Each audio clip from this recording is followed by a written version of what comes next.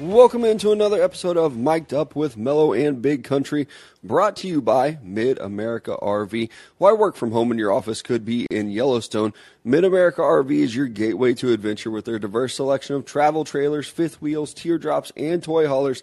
They have the right size RV for any vehicle, all covered by their exclusive RV warranty forever.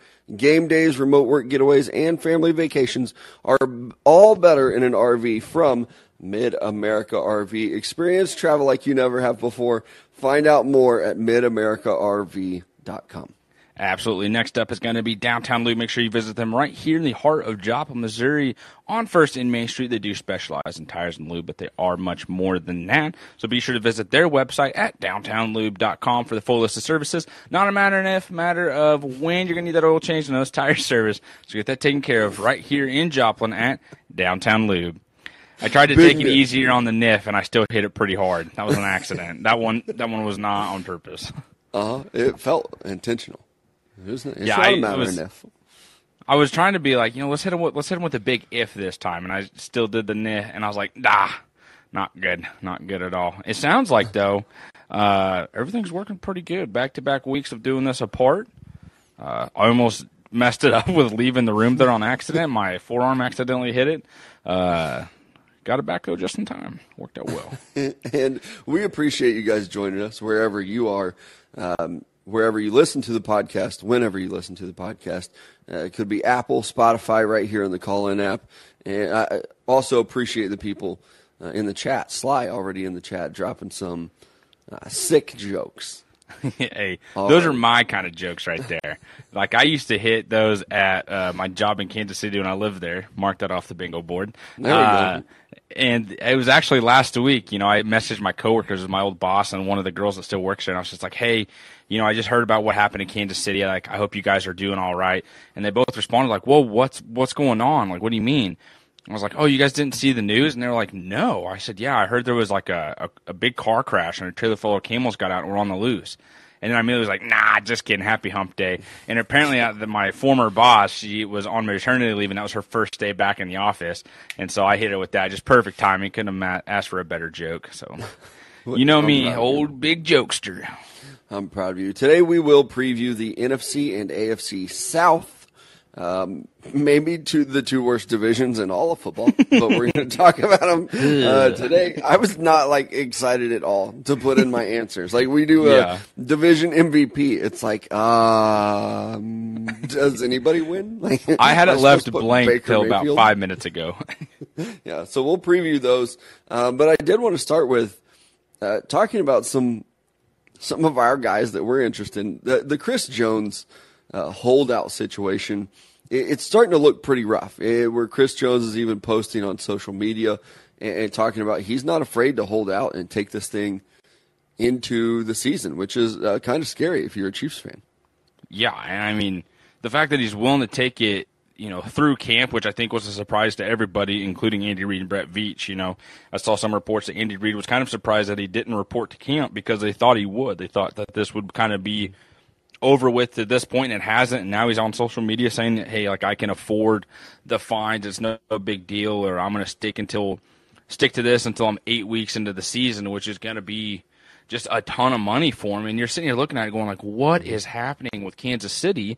And we might dive into this here in a little bit, like the Swamp Kings episode. You're sitting there watching it, and you see one thing that happens that led to the demise of the dynasty for the Florida Gators, or what could have been 3 national championships in 4 years.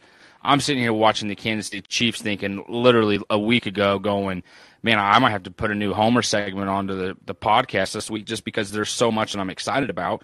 And now I'm sitting here looking at this stuff with Chris Jones going, is this the end of the dynasty of what could potentially be for Kansas City? Because they've not had to deal with anything like this. And it does sound dramatic, but it's also in the sense of there's not been anyone off the field that's been selfish in terms of I want all the money. There's been these hometown deals kind of thing where Patrick Mahomes leaves room on the table for Chris Jones to get a deal. You're not signing these big contracts or extending these dudes. You're making the right decisions.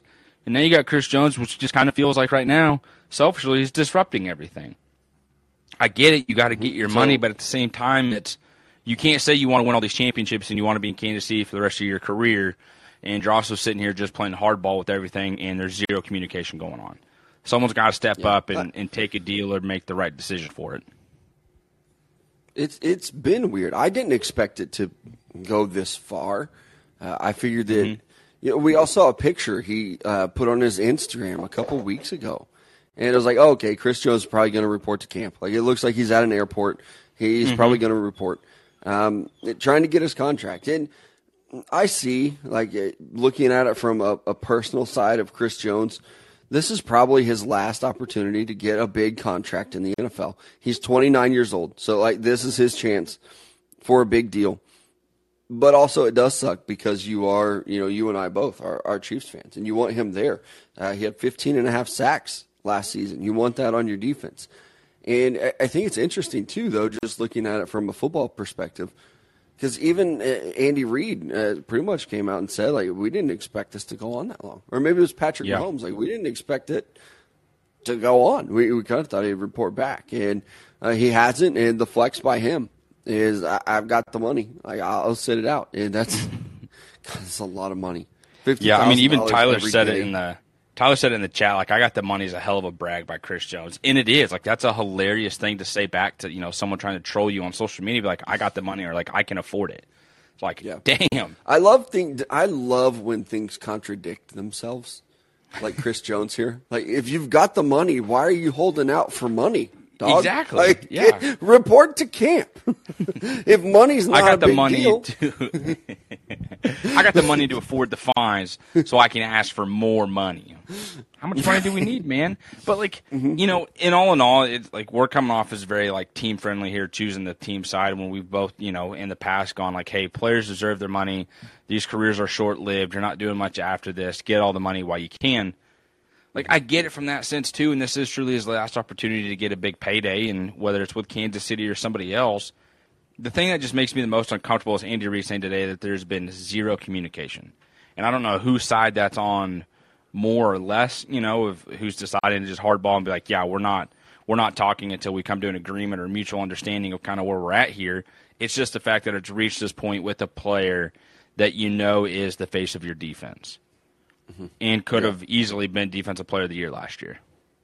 Yeah, I did see that Patrick Mahomes is 6-2 in 8 games without Chris Jones. So sounds like the Chiefs are still going to be in good shape. I really like Chris Jones. Yeah. I don't think that there's anybody outside the quarterback position that can change the outcome of a season. If the Chiefs are a Super Bowl contending team, the only person on that can really affect it is Patrick Mahomes. Same for the Bengals. Like, Jamar Chase is great for the Bengals. They can still win a Super Bowl without Jamar Chase. We watched the Rams with Odell Beckham going down. You can still win a Super Bowl without these other superstars. If you got your quarterback and 15 still showing up every Sunday, or Thursday and Monday, I guess, because they play all the time, the Chiefs are still in good shape. I hope that they can get Chris Jones back. He's a great player. I hope he can get paid. But as Andy Reid also said, the game goes on. Sorry about you, man. Like, you're a defensive tackle. We miss your 15 and a half sacks, but the game's going to go on. And the same thing is happening in Indianapolis with Jonathan Taylor. The Colts gave him permission this week to seek a trade. And this is another one of those things that contradicts itself, because the Colts say, we don't want to pay you. We don't want to extend you. You're not valuable enough for us to do that. So they say, go get a trade. But in return, we want a first-round pick. Like, Christian McCaffrey didn't go for a first-round pick. So they're saying, like, hey, this guy's very valuable. Come get him. He's not valuable enough for us to pay him, but if somebody else wants to pay him, there's all kinds of value in this young running back. Yeah, which is just, you talk about just contradicting what you're doing there. That's exactly what the Colts are in the situation. Is we want in return what you're worth, but we're not willing to pay you what you're worth. And I think it was Kyle Brandt that had went on that kind of tangent this morning on Good Morning Football.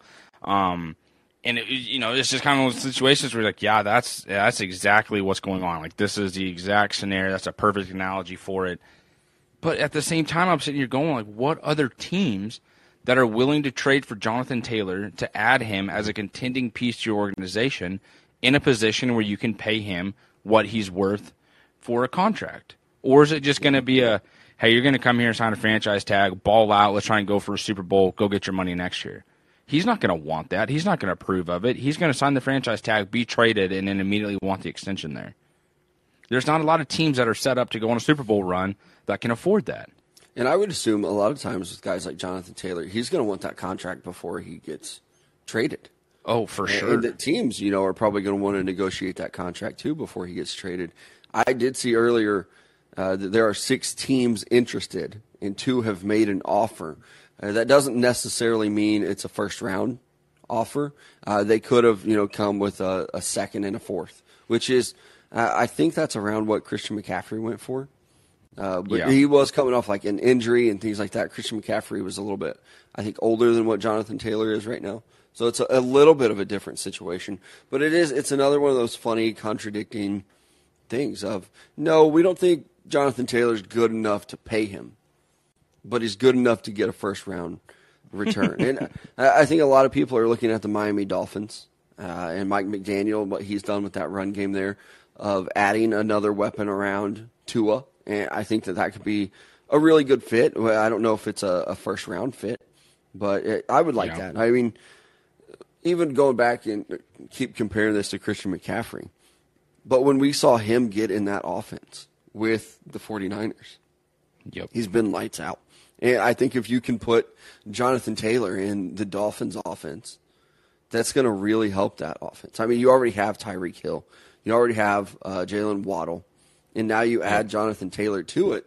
And I think that is a team that can compete in the AFC East, which is just a dynamite division right now. I mean, you've Absolutely. got already the Bills, who've been great, the Jets, who look great, and then Bill Belichick is still the coach of the Patriots, and they might be the worst team in that division. So the Jonathan Taylor stuff is interesting, and we're not too far away from the regular season starting. I think it's 15 days. Yeah, I mean, it's right around the corner. Do you make a deal for these guys like Chris Jones? Like, what's the market on Chris Jones? I don't think he's worth a first-round pick either. So I guess second and surely he'll be at least one, a first and a fourth, maybe. I wouldn't do it for an interior defensive lineman. Maybe his pass rush does disrupt a lot of offenses, which Kansas City hasn't really had the outside rush there, even with Frank Clark. You never saw it until the playoffs. And there wasn't anyone on the opposite side of that either. It was just Chris Jones wreaking havoc in the middle of the field.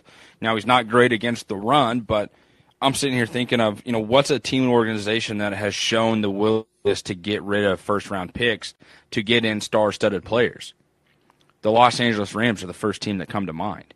Another team that's got 2 first-round picks this year, the Arizona Cardinals, they could use an interior defensive guy. You would have an immediate answer right there, and then you can use your other pick, which is probably going to be the first pick or pretty daggum close up there if it's your own.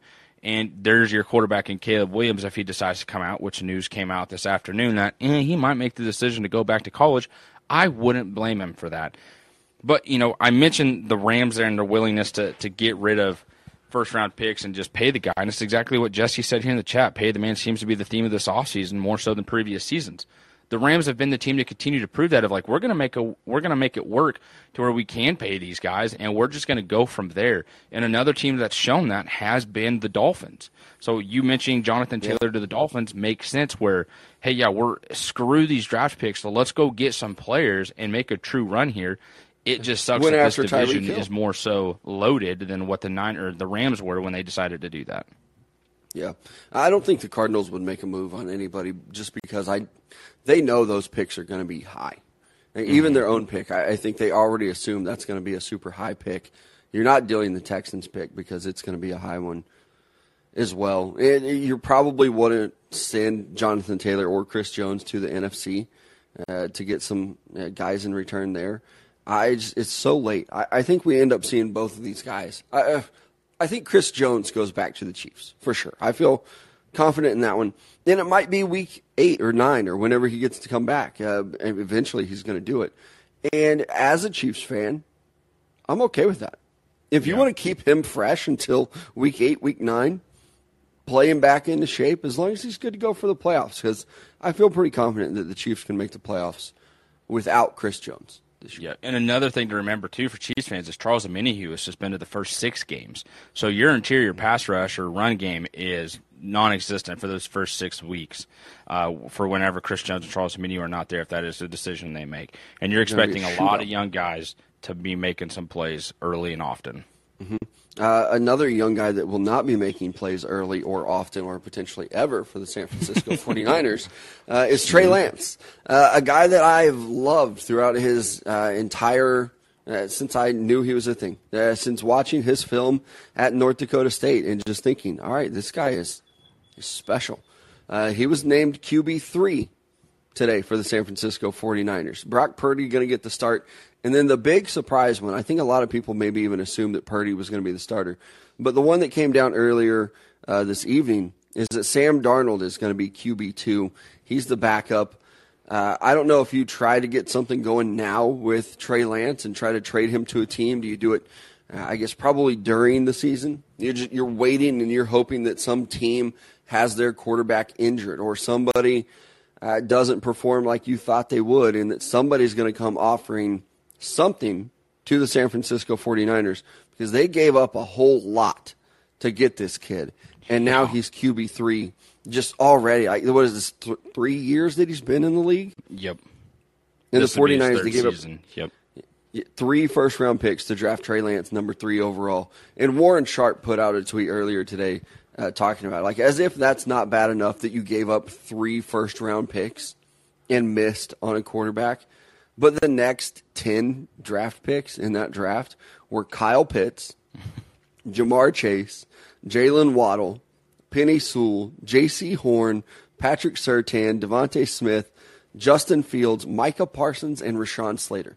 Like, those next couple 10 picks, all of them have hit. Like, could even you if you want to imagine look at, like, Justin Fields in that offense right now? Who, buddy? or Micah Parsons and Nick Bosa on the same defense. Yeah. Oh, my God. Yeah. Or, I mean, put any of these guys. Put Jamar Chase on there. I know you don't need a lot of receivers in San Francisco because they've got them. But even just like any other pick, you could almost justify them spending 3 first-round picks to get any of them. Yeah. Like 3 first-round picks, but you put Micah Parsons on this defense? Yep. Like, you can't get Micah Parsons for 3 first-round picks right now. And no. It sucks. And I'm kind of poking fun at the 49ers, too, but I was wrong. I thought Trey Lance was going to be a good pick. I even named him a couple weeks ago. I was like, I think he's going to be the breakout guy. Like, once he gets on the field, I thought once he started playing in the preseason, we would see something special. And that he just probably wasn't a practice player. A lot of people aren't, but it turns out he's not a practice player or a game player. It's just he dominated at North Dakota State, and we're probably not going to see much of him in the NFL. I hope he gets another chance, but I just don't know if we're going to see it from Trey. And my thing with it, too, though, is like, has he gotten a fair chance there in San Francisco? I know it's 3 years. Surely you'd make a mark by that point. But like, he has been battling injuries. Last year it was the elbow injury. Brock Purdy comes in, plays fantastic. We know that. But we also knew with Trey Lance coming from North Dakota State to this level of play that it was going to take a little bit to do so. And whether it was Kyle Shanahan being stubborn, because we both know the reports of he wanted Mac Jones. He didn't want Trey Lance. John Lynch kind of went rogue on that decision of being like, this is the guy that I want. This is the guy I'm going to take. You're going to deal with it. Is this just Kyle Shanahan being like middle finger to John Lynch? Like, you didn't get the guy I wanted. I've got it right here with Mystery Relevant, which I'm going to assume he was kind of in on as well. And that was like his pick at the end of the draft. And it's panned out for him. So I almost feel bad for Trey Lance. And then the other question with it here, before I'll let you answer here, sorry to keep cutting you off, is who's going to trade for him? Immediate answer in my mind, the guy who was there as your offensive coordinator right there in Miami. If Tua can't make it happen and he gets injured again or whatnot, boom. Yeah, we'll go get a rookie guy right here that we could sign, on another small extension if something happens just to see what pans out, if he can stay healthy. And Trey Lance is still super young, too. Mm-hmm. He came out and he was young. So he's still a guy that could probably play. For me, a lot of this feels very similar to what was going on in Washington when they drafted RG3. But it was like, okay, but Kyle Shanahan's also going to draft his guy, and it's Kirk Cousins. Yeah. And like not Mike Ryan, Matt Ryan, he was the Kyle Shanahan prototype. Like, he likes those kind of boring drop back quarterbacks. But you know what? He keeps making them pretty good. Even with Jimmy Garoppolo. I thought Jimmy Garoppolo was decent with the 49ers. They made it to a Super Bowl with him. So maybe Brock Purdy is the guy. I don't know. But it's weird. It does remind me a lot of the Washington Redskins at the time, with Shanahan picking his guy and kind of rolling with him. And Brock Purdy, he did a damn good job last year when he was in there. So I think he's earned it for sure. But with Trey Lance, I hope he gets another shot. You know, a team like the Dolphins, maybe you send him that way.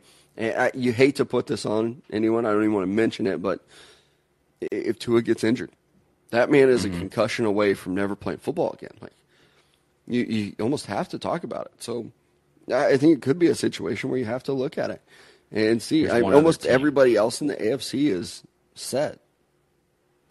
Denver Broncos. If Sean Payton can't fix Russell Wilson, Trey Lance, perfect situation for him. John Lynch played there, new ownership, new coach, future. John Lynch still loves Denver. Maybe you send him there. Yeah, maybe so. Or he's QB3. You'd probably feel a little bit confident sending him somewhere in the NFC. Probably not within your division, but I don't think you have to worry about that at all. But even a team like the Falcons, if it's not working with Desmond Ridder, maybe you can make a move. Kirk Cousins, maybe it doesn't work out for him this year. You can make a move there. Jared Goff's going to be a free agent soon. So there's some options. Who knows if Trey Lance will even get a look as a starter. I mean, he's never been a starter in the NFL. He might have to go that kind of Marcus Mariota route of, all right, you didn't really pan out as a draft pick.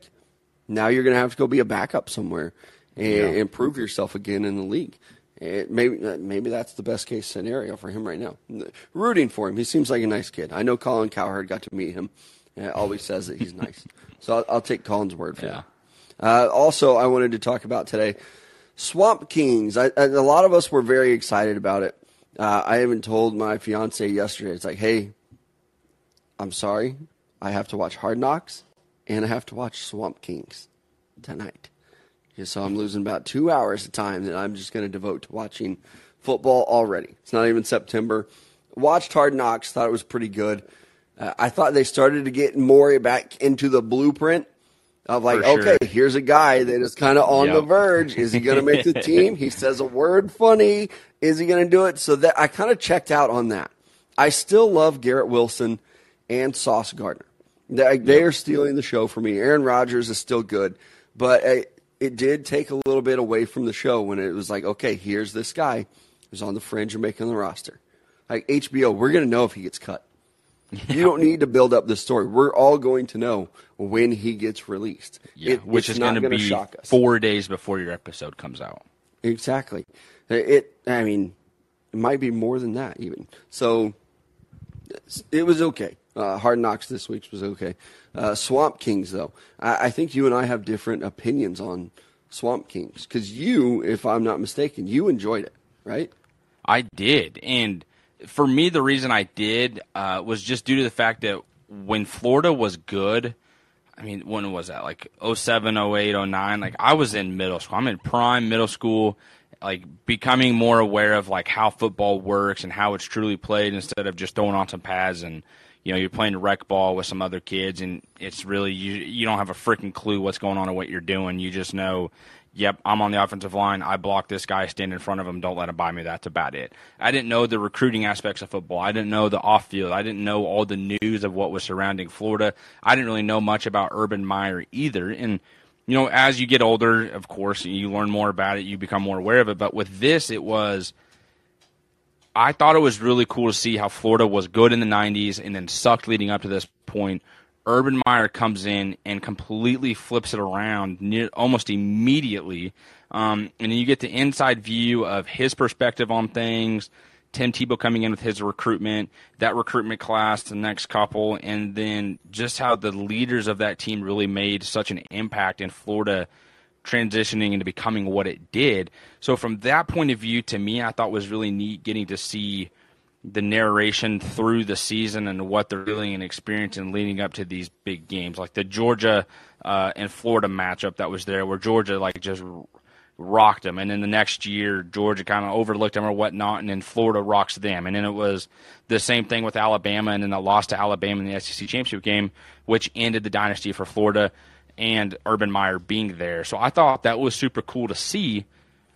But now that I've been a day off of it, I'm sitting here really looking at it going, this was a complete publicity stunt. Get back into coaching and to be viewed in a positive light, and for these players that were selected to interview pretty much agreed to not talk shit on the university, the coaching staff, or how things were done. You see it from the leader's point of view, and that's it. You don't really hear about anything else off the field. You don't hear about what was going on in the locker room. There's these little tidbits of things where it was like, yeah, there were full-out fistfights in the locker room. If you weren't doing your job, you got the shit kicked out of you in the weight room too. And you're sitting here like, what? Like, Urban Meyer was just like, yeah, this is how we run a program. It's going to be the hardest program in the country. I didn't think that entailed you getting freaking power drived into your locker by your teammates because you didn't go hard enough in weights this morning. It's like, what the F is going on here? And for me, and I think a lot of other viewers too, we've been waiting on this documentary of, okay, let's talk about the Florida off-field stuff. Like the on-field stuff, it was pretty exciting. Like, they won a national championship, and it was cool. Tim Tebow won a Heisman. It's great. Yep. But it felt like an Urban Meyer production. Like, Peyton Manning has his own production company. This felt like Urban Meyer was sitting in the room and being like, nope, don't put that in there. Yeah. Don't talk about Aaron Hernandez. Don't talk about the Pouncey brothers. Don't talk about anything else that people were getting in trouble for. Don't talk about how I faked some injuries and headaches and then abruptly left when things started to get bad. Like, he talks about rebuilding the Florida program. How about that you left it in shit and then just dipped because you hurt your back or whatever? So I've been waiting for years for somebody to talk about the off-field stuff with Florida. And, like, the build-up stuff, I'm sorry if we have any Florida Gator fans that are listening because I'm about to shit on your program. They talk about Florida being like a powerhouse during this time. No, you weren't. Like, this wasn't like Texas and USC before them. It wasn't like Alabama after them. It was like 4 years where they were pretty good in the SEC and won a championship. It's not what we're seeing now with even Georgia. So it really felt like propaganda. Like, if you're a Florida Gators fan, you probably loved it. If you're not a Florida Gators fan, you're probably sitting there thinking like, all right, where's all this stuff about players getting in trouble? Aaron Hernandez murdered people, and we're not even going to like talk about him. He was on the team at the time. Or, I mean, it was a letdown for me. I watched Hard Knocks, which comes on at 9 o'clock Central Time. I finished Hard Knocks, and I turned on Swamp Kings. And I fell asleep before the first episode was over. So, I mean, really? Yeah. And I love football. I love college football. I like Tim Tebow, too. Like, his story is cool. Going through his recruitment, I was kind of awake for, like, some of that when they were talking. But it all felt like, okay, here's Urban Meyer, and he's trying to get back in the spotlight. Oh, absolutely. And the other thing that really surprised me with it, and that I honestly just didn't remember at the time, is that when he left Florida, he changed his mind and came back, and then they had a dog shit year the next season, and then he left, and then it was the next year he's at Ohio State. Like, I didn't realize it was boom, boom, boom in those situations. Over time it felt like there was so much more spaced out. And in 3 years of being at Ohio State, or less than that, he's already winning a national title. And so I just didn't realize it was all so close in time with him leaving Florida and then joining Ohio State. I remember him joining Ohio State with it. He's the Ohio kid. He's coming back home. Ohio State's his home school, da-da-da-da-da. But, like, now you're sitting here watching it, and you see the way it ends, and he has the last word before the entire series is over. And once that happened, I kind of thought, like, this dude's going to be a coach again in college football in about 3 years. And maybe. I messaged you guys and said, like, if Sarkisian doesn't make it work at Texas this next year, I would not be surprised at all if there are some Texas boosters that are like, We don't care what's happened in the past. We could honestly probably use that to bring Texas back, make us make us a contender, make us good again. Bring him here. We'll pay whatever. We'll deal with the publicity. We'll deal with the negative media. It's fine if we can win a national title. I could very well see that happening to Texas. I hope not either, because I kind of want to see Sarkisian be good and then carry on in the SEC with Sarkisian coming from Saban and making it happen and going on that run. But with what everyone wants for the Florida Gators documentary, where we want all the off-field issues, we want all that discussion, we want to hear it from the players like a true last dance situation, that's going to take another 30 to 40 years.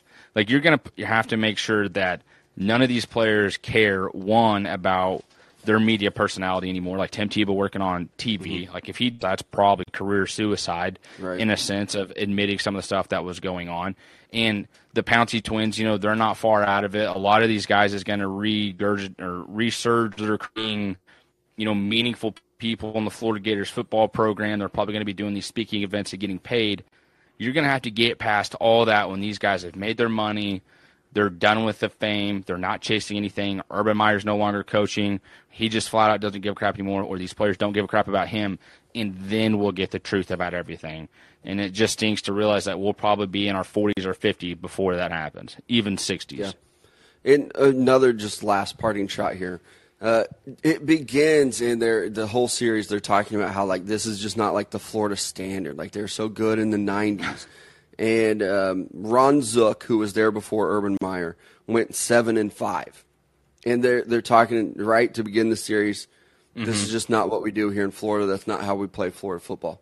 Urban Meyer's last year at Florida, he went 8-5. But yeah, let's talk about how he built this powerhouse and he's a god in Gainesville. No, things were not good. You got Tim Tebow. Tim Tebow was great for 4 years. And then that's it. That's all you had at Florida. So it was a letdown for me. It was kind of cool to see the behind the scenes look, but it wasn't what I wanted it to be. So I don't even know if I'll watch the other episodes. I only got to episode 1. So if you were annoyed through that, you're probably going to be annoyed with the rest of the series, to be honest. Yeah, I just honestly, I'm not going to do it. I'll do something else. I'll watch Hard Knocks and become an Aaron Rodgers fan or something. All right, let's preview some South Division teams. Let's start with the NFC South. You and I both agree on this one. We have the Saints winning this division. When I look at these other teams, it's just everybody's so young. I like what the Falcons are doing, but they're so young. I like what the Panthers are doing with Bryce Young. So young, like a rookie quarterback. I just don't know if he's going to do it. And then there's the Buccaneers. It feels like the Bucs are a year away from doing a total rebuild, where they're probably going to fire their coaching staff. Baker Mayfield is probably not going to be the guy, and they're a year away from a total rebuild. They might win some games this year, but I just can't really see the Bucs or the Panthers winning this division just yet. I think maybe the Falcons could surprise you, but for me, it's the Saints who bring in Derek Carr. I think that they can be good enough to win this division. They're going to get bounced the first playoff game they have, but I have the Saints winning this division. I completely agree with all that. The Falcons, they're an interesting story. There's a lot of excitement for me for the Falcons heading into this season. The Carolina Panthers, I'm worried for the safety of Bryce Young in the NFL. Even seeing it on Hard Knocks last week's episode, not this week, last week, where he's just getting annihilated by the Jets defensive line. And we talked about it a little bit, but this dude's taking some serious shots, and this is in the preseason. You're going to get to the regular season, you're going to deal with that for 16, 17 weeks. I don't think it's going to be good for him, especially with an offensive line that isn't fully built and prepared to protect him in a situation of just the longevity of a season. I just don't think the offensive line's that good. Yeah. And then it's you look at the Saints, it's they're the only team that has veteran leadership and true veteran presence that you can rely on to make plays week in and week out. The Buccaneers, the veteran is there on the defense and your weapons, but quarterback-wise with Baker Mayfield, we know at week 8, week 9, there's going to be some type of controversy with him where he's going to be in the media and he's going to say something stupid in the press room, and everyone's going to run with a bad it. game. Exactly. And it's just that's going to be a distraction. And if you can hear my dog being a distraction in the background, Yeah. I apologize because he has not stopped moving. And if his nails are just click-clacking on the floor, I'm sorry. Yeah, and for me, even looking at the Saints, like I'm picking them to win this division. They have my least favorite coach in this division. Like Dennis Allen might be the worst coach, but I think they still have enough on that roster to win. And I'm not a huge Derek Carr fan, but I think that right now he's the best quarterback in that division. So I feel confident saying that he's going to be the division MVP as well. And who knows what kind of rebound he gets in a new offense. I like the kind of chip on your shoulder type deal where he wants a redemption. And so I would like to see Derek Carr have a good year. And winning the MVP in this division, not saying much, but I have Derek Carr winning it. For me, I went with Alvin Kamara, and it's not even like a confident vote. It was wanting to be different than Derek Carr, but I don't see anyone else in this division truly being the MVP. So I went with Alvin Kamara just due to the fact of, hey, he comes off his suspension, he makes some splash plays, he's returned, he's the guy there for this offense going forward, great passing or great catching back for Derek Carr to throw the ball to, and he's going to make plays on the ground as well with the solid offensive line. I could see everyone being like, here's the reason for the Saints' success. You got to keep Alvin healthy. This is what happens when he's back on the field. And that's why I have him as the MVP. And then for defensive player of the year for this division here, I went with Jesse Bates. I'm not going to lie. I almost forgot that he went to the Falcons. I did forget up until last week when I saw like someone post the addition for the Atlanta Falcons, and it is quite a bit there where the more you look at it, you go like, all right, hey, actually the Falcons kind of did something this offseason. It's not anything special. It's not anything fantastic, but they did some stuff that could work out for them later down the road and kind of rebuilding this team and organization. But I think Jesse Bates is a guy who was very undervalued in Cincinnati, and, you have Cincinnati fans at the moment you said, hey, Jesse Bates, one of the best safeties in the league. They're like, yeah, no shit, we've been saying this. It's like, well, duh, you're the fans of it. Like, calm down. Now that he's here in Atlanta and in this division, he could be like just the splash player for this team that helps change everything for the Falcons going forward. Yeah, I think that he is one of the best safeties in the league too. It's nice to see a guy go where he's going to get paid. Even though everything we just said about Chris Jones earlier. But I kind of smirked the moment you said that. Right? He's not my team, so I don't care. He can go get paid, especially since he's not in the AFC anymore. My division MVP, I'm going with Brian Burns. He had a quiet 12.5 sacks last year, made his second Pro Bowl. He's still a young guy that I think that he's about due for a real breakout season. Where we see him do something special, where he's getting to 15 sacks or so. But he's going to be my division MVP. And looking at Rookie of the Year in this division, to me it was super easy. Like you could go with Bryce Young, but I think he's going to have his struggles. Even if he is pretty good and has a solid rookie season, I don't think he's about to put on the show that Bijan Robinson is. And I think that he's going to be. A lot of us are looking at fantasy stuff already. Like he's going to be a first-round running back. He's more impressive in camp than people thought he was going to be. He was drafted in the top 10. Like he is a very impressive running back. I think that he could have 1,800 total yards. Split it up however you want. It might be 1,000 yards rushing and 800 yards receiving. It might be 1,200 rushing, 600 receiving.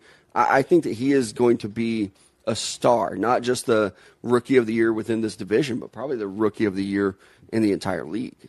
Yeah, which is going to be a lot of fun for us Texas fans. But, this guy's first carry in the National Football League in a preseason game goes for 12 yards, and he made 3 people miss.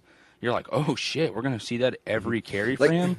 Everything that he did last year at Texas was behind an offensive line that was full of freshmen and sophomores. Yeah. I think that the offensive line at Texas this year is going to be pretty solid. I'm excited about it as a fan. But watching Bijan Robinson create behind that young offensive line is one of the reasons why you see him and you're like, damn, this dude is special. He's different. And that's why I said teams should take him in the first round. But I definitely think that he's the rookie of the year coming out of this division, and probably all of football. And maybe that's a little bit of me being a fan, but I've watched every game this kid played in college. Yeah, I've watched some of them 2-3 times to scout him. There are not many running backs that do what he does. And I compared him to LaDainian Tomlinson when he was coming out in the draft. He's better than guys like Najee Harris. He's going to be an instant star in the NFL. Like, he might be the guy that brings back the running back position. I'm like, oh, okay, we can draft these guys high. And you know what? We're going to pay him too.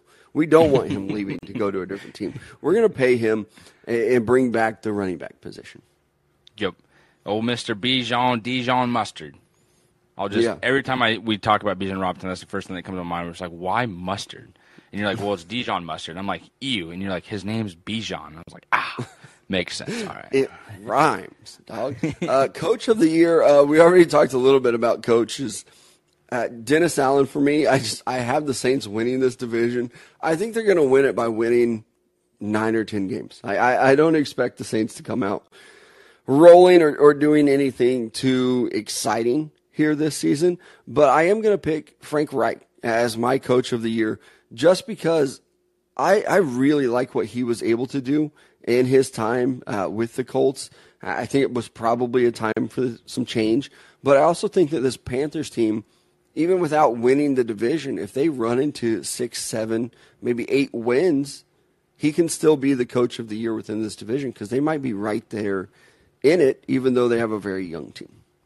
Yep, and I completely agree with that as well. But for me, I went with Arthur Smith, just due to the fact that if the Falcons can live up to the little bit of potential that is there for them, with the offseason additions that I mentioned a little bit ago, and just like an offense that is full of playmakers with a quarterback that has not shown or proven anything in the league. And that's going to be Desmond Ridder, who I actually have as my breakout player for this year because all this guy did in college was win. You know who else kind of won in college quite a bit and ended up Mr. Irrelevant and is doing pretty damn good in San Francisco? Brock Purdy. And I think those two have a lot more in common than maybe some people realize is that, you kind of went to a lower level school that's usually not had a lot of success in the football world, and you won football games with them, and your coaches got all the attention for it. And, Luke Fickell just got a new job there in Wisconsin. A lot and huge thanks to that is to Desmond Ridder because dude was a starter for 3 or 4 years, came in back his senior year, made some stuff happen, helped him get into the Big 12 as well, still had some success there. And now he's with the Falcons who have weapons on offense that he can distribute the ball to. You got Drake London, you got Kyle Pitts, you got Bijan Robinson.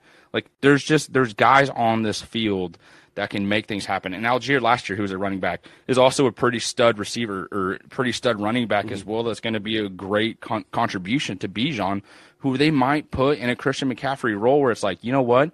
We're going to put you in the slot here, and we're going to make some stuff happen with all these playmakers we have on the field, and that's going to put Desmond Ridder in a position to succeed. And if that happens, who knows what happens with the Falcons, because they do love to run the ball and they do love to take advantage of their threats. It very much reminds me of what the Titans had when they were making some runs, and we're sitting here looking at them going like, oh, snap, like maybe we should put some respect on their name. So I'm saying this with Desmond Ridder and Arthur Smith that it could be a special year for Atlanta.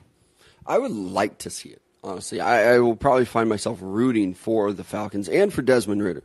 I'd like to see him be good. He seems like he's got a pretty good kid, good head on his shoulders. You just root for guys like that. My breakout player is going to be maybe a little bit of a cheat one, but I'm going with Chris Olave. I love the Ohio State receivers. Like they always tell you, don't scout the helmet. Unless that helmet is a Buckeye helmet and they play receiver, then you just know these guys are going to be good. Last year, again, quietly, 72 catches, 1,000 yards, 4 touchdowns. I think that with Derek Carr, he's going to kind of establish himself as the number one receiver in that offense. And I think his numbers are going to do I think he's going to be much better. 90 catches, 10 touchdowns maybe. I think we're about to see a big year from Chris Olave.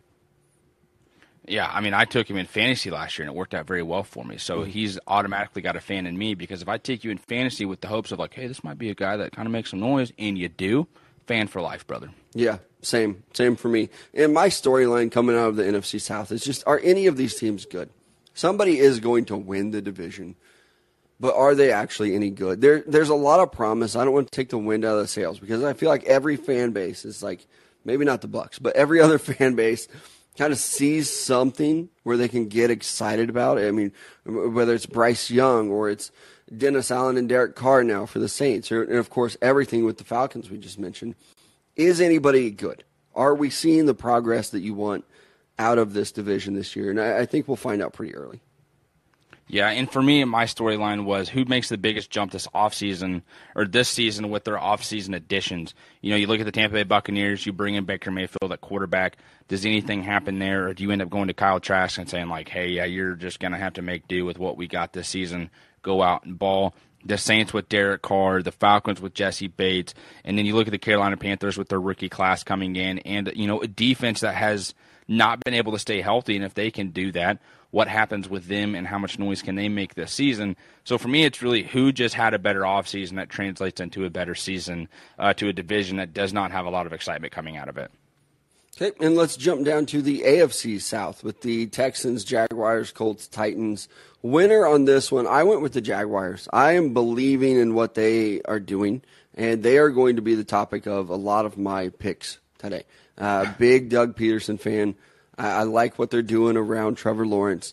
It seems like they are going in the right direction, whereas other teams are not going in the right direction, or they're just too far away, like the Texans. So I think the Jaguars are going to repeat in this division, and I'm curious to see what they look like and if they've taken a jump in year 2 of Doug Peterson. Because I think this is a team that can win the division, but also I think they might be able to make some noise in the playoffs.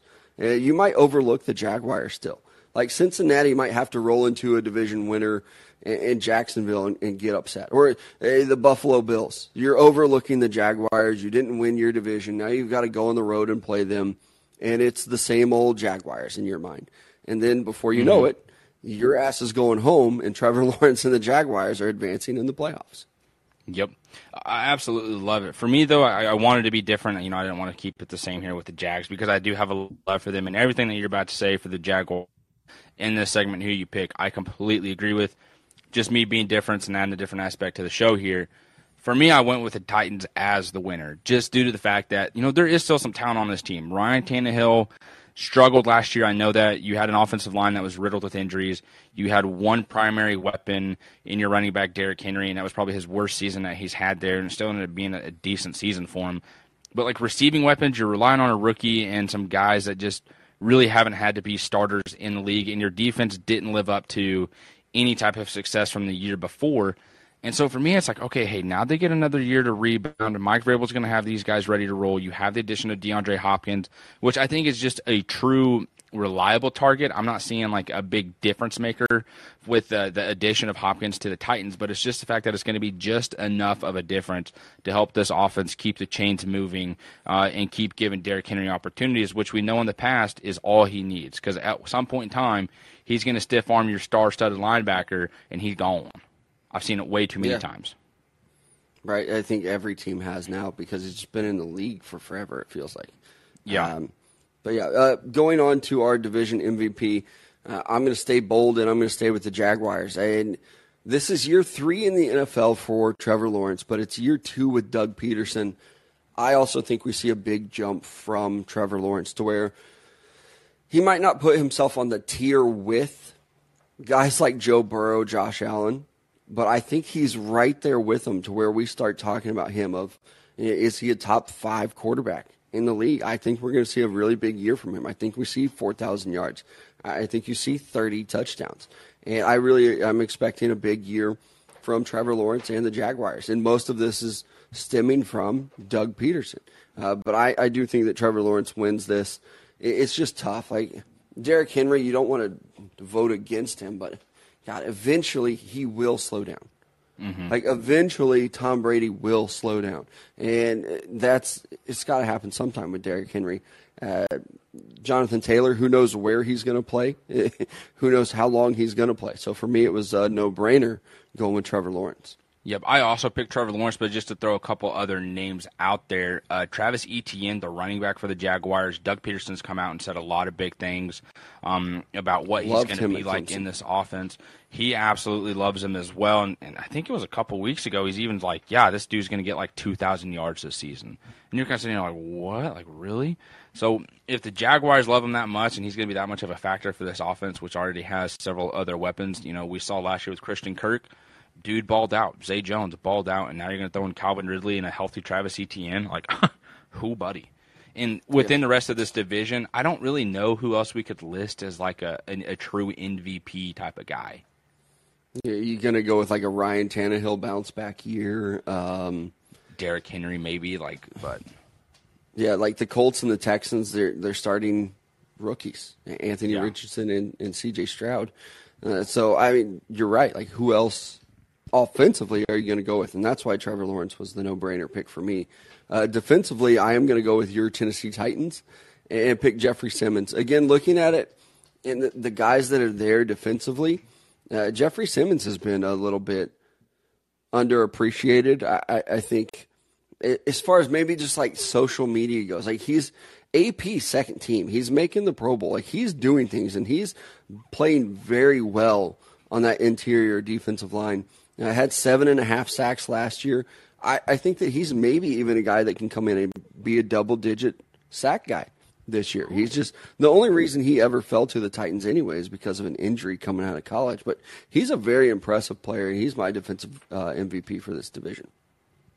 I like it. And for me, I went with DeForest Buckner, just a guy who kind of feels like he's being overlooked in Indianapolis a little bit. This was, a serious trade between the Niners and the Colts here for a guy like DeForest Buckner, and it pissed our guy Matt off. You know what I mean? It was like, why in the world are you trading this guy? You should have kept him. And it's making things work there in Indianapolis. Now it's just they need to stay healthy with DeForest Buckner and their new named linebacker, Shaq Leonard, which, I became aware of 2 weeks ago. So pretty nice to know that those are the changes there with the Colts defense. But I do think DeForest Buckner is still a big enough name and still a big enough presence on defense where he could make some noise this year, especially in this division when you're looking at a rookie quarterback for the Texans, a beat-up offensive line for the Titans, and maybe a lackadaisical moments from Trevor Lawrence and the Jaguars.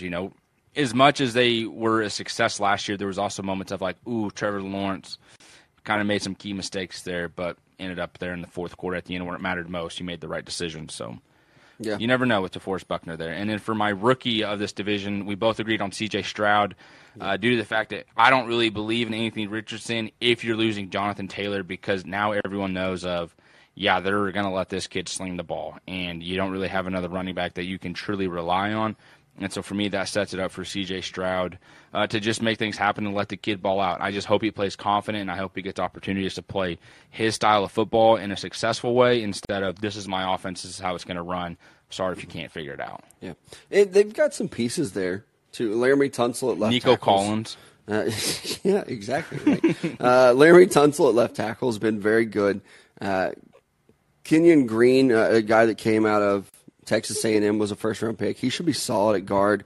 Shaq Mason, Titus Howard. They have some pieces on their offensive line where they should hopefully be able to protect C.J. Stroud. But then, they added Dalton Schultz this year. Your guy, Nico Collins. We should see John Mechie be healthy. I would love to see him have a big year, too. And then Pierce at running back, he was solid. You have Devin Singletary, too. So this is where the Texans, they're making moves. They're just not there yet as a division contender for me. Yeah. But good enough moves that I do look at it and I say, okay, C.J. Stroud is going to be your week one, day one starter. And he's probably going to be able to throw for a lot of yards. If it's not C.J. Stroud, to me, it's his teammate, Will Anderson. It's just so hard for guys to come in at that edge rush position and be dominant. But if anybody's going to do it, it could be Will Anderson. But I feel pretty confident it's going to be a Houston Texan. But I will roll with C.J. Stroud as my rookie of the year out of this division.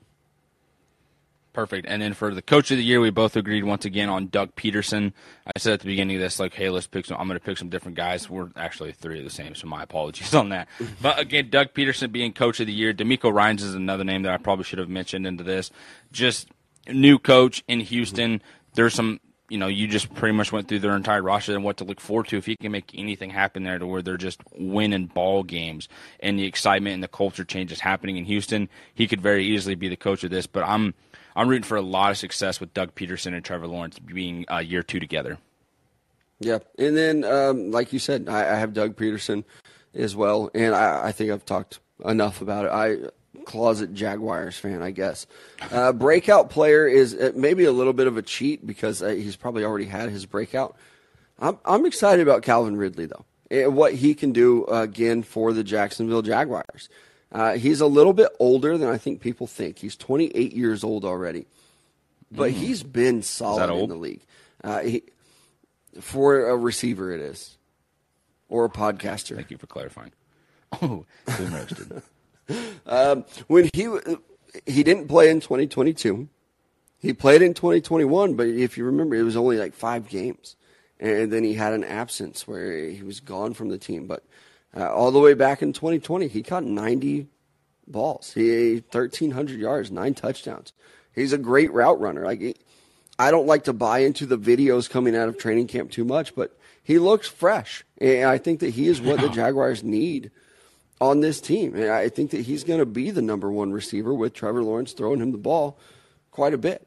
So I think he's going to have maybe more of a resurgence than a breakout.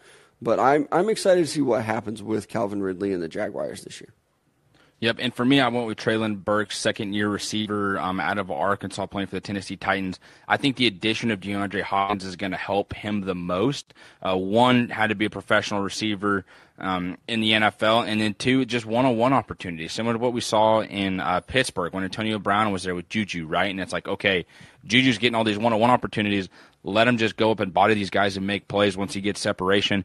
And then it happened with Chase Claypool, and now it's going to happen with George Pickens and Deontay Johnson when they go back and forth. But for me, with this division, Treylon Burks now has the opportunity to be in those one-on-one situations where Derrick Henry's getting the workload and running the ball. They run play action.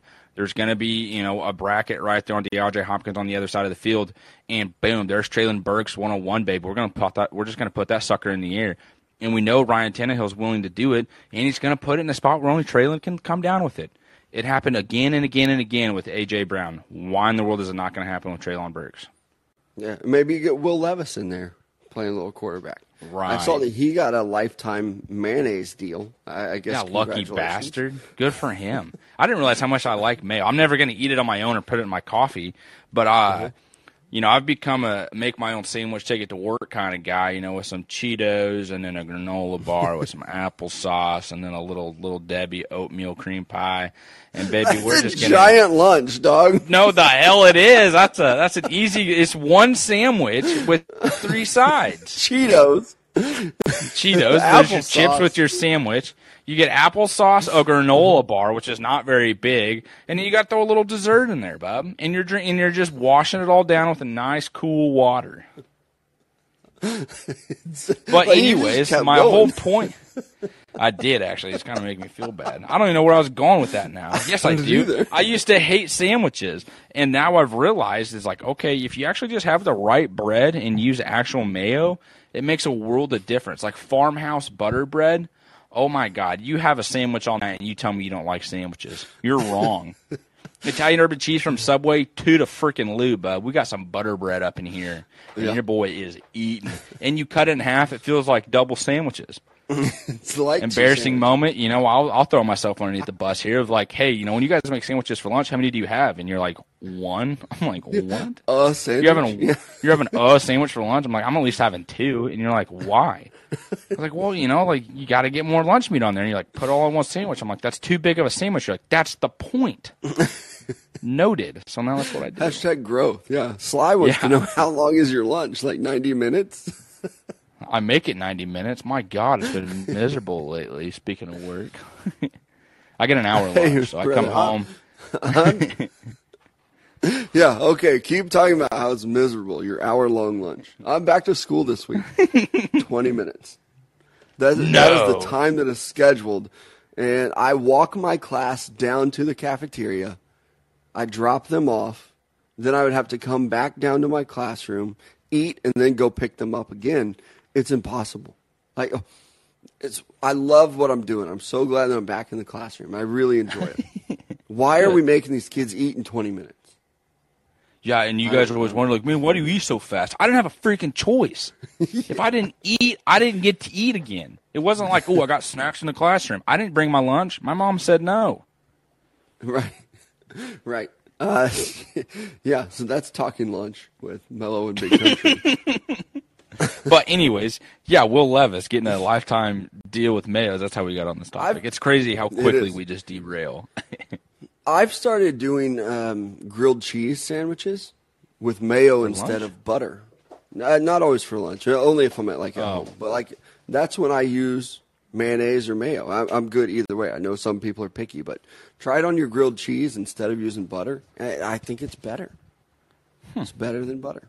Also, people are a little bit worried for you just because maybe Jonas followed you to your new crib. What do you follow me here for? What are we missing? There's a lot of ruckus in the background. Also, that's my dog. He's eating his own tail. It looks like there might be someone behind you. Yeah, I wish there was. Kill me now. I don't know how you manage a classroom of 20 students. We can talk about this off air, but with my sense of humor and personality. Yeah, sometimes that doesn't strike with people older than that age, especially when they're older than you. Yeah. They might just joke their way into retirement. I'm sitting there all alone. It's like, ha ha ha, who's laughing now? I'm like 3 days into this school year, and this one kid talked about how they're into dragons. I guess it's a show, dragons. I don't know what it is. I just wanted to make inappropriate nuts jokes about dragons. I had a Facebook memory pop up today, and I had completely forgotten about one of the situations, but it was a tweet of mine that was like, hey, what's it like to work in an office with Mello? And there was a moment where you asked a question about something, or you said something, and then it was just like, oh, hey, do you know there was this deal at Arby's? You read me the entire promo. And then this was the moment that I was legitimately laughing out loud about today, where we're sitting there, and now that the story popped up, I remembered it. But we're sitting in the office, we're on our laptop, scrolling social media, I'm sure, preparing for the show or whatnot. I just finished it. And I just hear this loud, like, what the heck? And I look up, or you take that big sniff, and then you say, man, I love the smell of metal. And I look up, and you have a fucking hammer directly underneath your nose, and you take another big whiff of it. And it's just like that image alone is just immediately going like, is he this in a classroom full of sixth graders? And they're all sitting here going like, I don't understand this math assignment. My teacher's up here huffing a hammer. Like, it's just hilarious to me. I don't know why I did that because I don't even like the smell of metal. I'm just weird. Like I'm a very, very weird person. And tomorrow is going to be a great day. At the middle school that I teach. Tomorrow I'm wearing jorts to work day. Oh, what? So I'll be rocking my jorts, my Crocs, and a Hawaiian shirt. So man, the calves are out, baby. Thursday. These kids ain't ready for those calves. They're gonna be terrified. Right? Yeah, so that's happening tomorrow at the middle school. Pretty exciting times. Exciting times here on the podcast, too. We do appreciate you guys joining us, putting up with our nonsense, and picks that are probably just going to be inaccurate. We're 2 weeks away from me saying that Trey Lance was going to be the breakout player. Maybe he will be. Maybe they'll trade him to the Rams or something like that when Matt Stafford gets hurt. That would be hilarious. I would go back and clip everything about Trey Lance having a breakout year because everybody has given up on him, and maybe rightfully so. Like if Sam Darnold's beating you out as QB2 and Brock Purdy is QB1, the ship maybe has sailed on Trey Lance, but we'll see. We do appreciate you guys joining us on the podcast, though. We'll be back at it. Only one division left, which means football is right around the corner. We have the AFC and NFC East for you guys next week, but we appreciate you guys, and we'll talk to you all next time.